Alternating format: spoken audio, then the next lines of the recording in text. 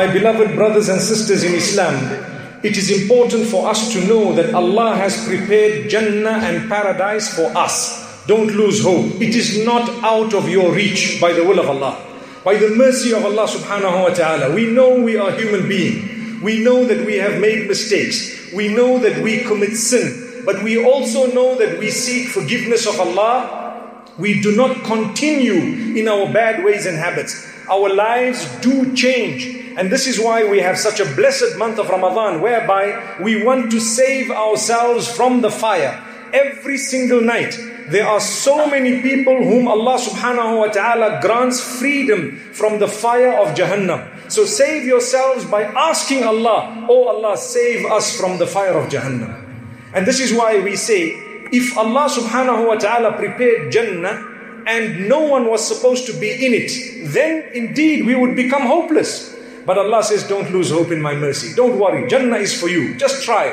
Let's listen to some of the qualities mentioned in Surah Al-Imran regarding those who will be going into Jannah. They are the ones. Verse number 16, Allah subhanahu wa ta'ala says, الَّذِينَ يَقُولُونَ رَبَّنَا إِنَّنَا آمَنَّا فَاغْفِرْ لَنَا ذُنُوبَنَا وَقِنَا عَذَابَ النَّارِ. They are the ones who say, oh our Rabb, we have believed. We have believed. So we want you to forgive our sins, O Allah, and we want you to save us from the punishment of the fire. So Allah says, these people, they will earn Jannah. Their qualities continue in the next verse, where Allah subhanahu wa ta'ala says, الصابرين والصادقين والقانتين والمنفقين والمستغفرين بالأسحار. They are the ones who are patient. They have a lot of sabr. And sabr, you know, is divided into three categories. The first is to bear patience or to utilize your energies to make yourself obey the instruction of Allah. That is the first type of sabr. The second is to restrain yourself from committing sin. That is the second type of sabr. And the third is to accept fate and decree when it comes in your direction.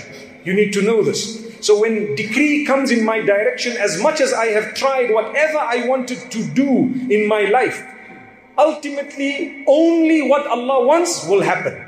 So at the end of the day, I tried my best, alhamdulillah. Sometimes I achieve. Sometimes I do better than expected. And sometimes it doesn't happen that way. Something else happens. Accept it. That is sabr. Allah says, as-sabirin. They are the ones of Jannah. As-sadiqeen, the truthful. Those who are truthful, they speak the truth. They mix with those who are truthful. They stay away from falsehood and stay away from company that engages in falsehood. They have nothing to do with falsehood. They are the ones also, Jannah is nearby for them. Allahu Akbar. Then Allah says, Al-Qaniteen, those who are obedient.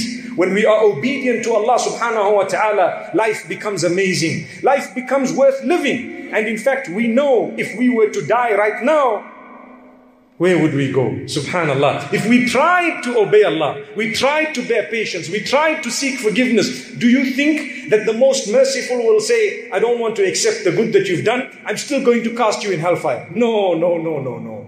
Allah is Ghafurur Rahim. Allah is most merciful. The month of mercy, the month of goodness, and the mercy of Allah. Allah is Ghafurur Rahim even outside Ramadan. Imagine in the month of mercy, what type of mercy do you think Allah will have? Brothers and sisters, don't lose hope, but change your ways and habits.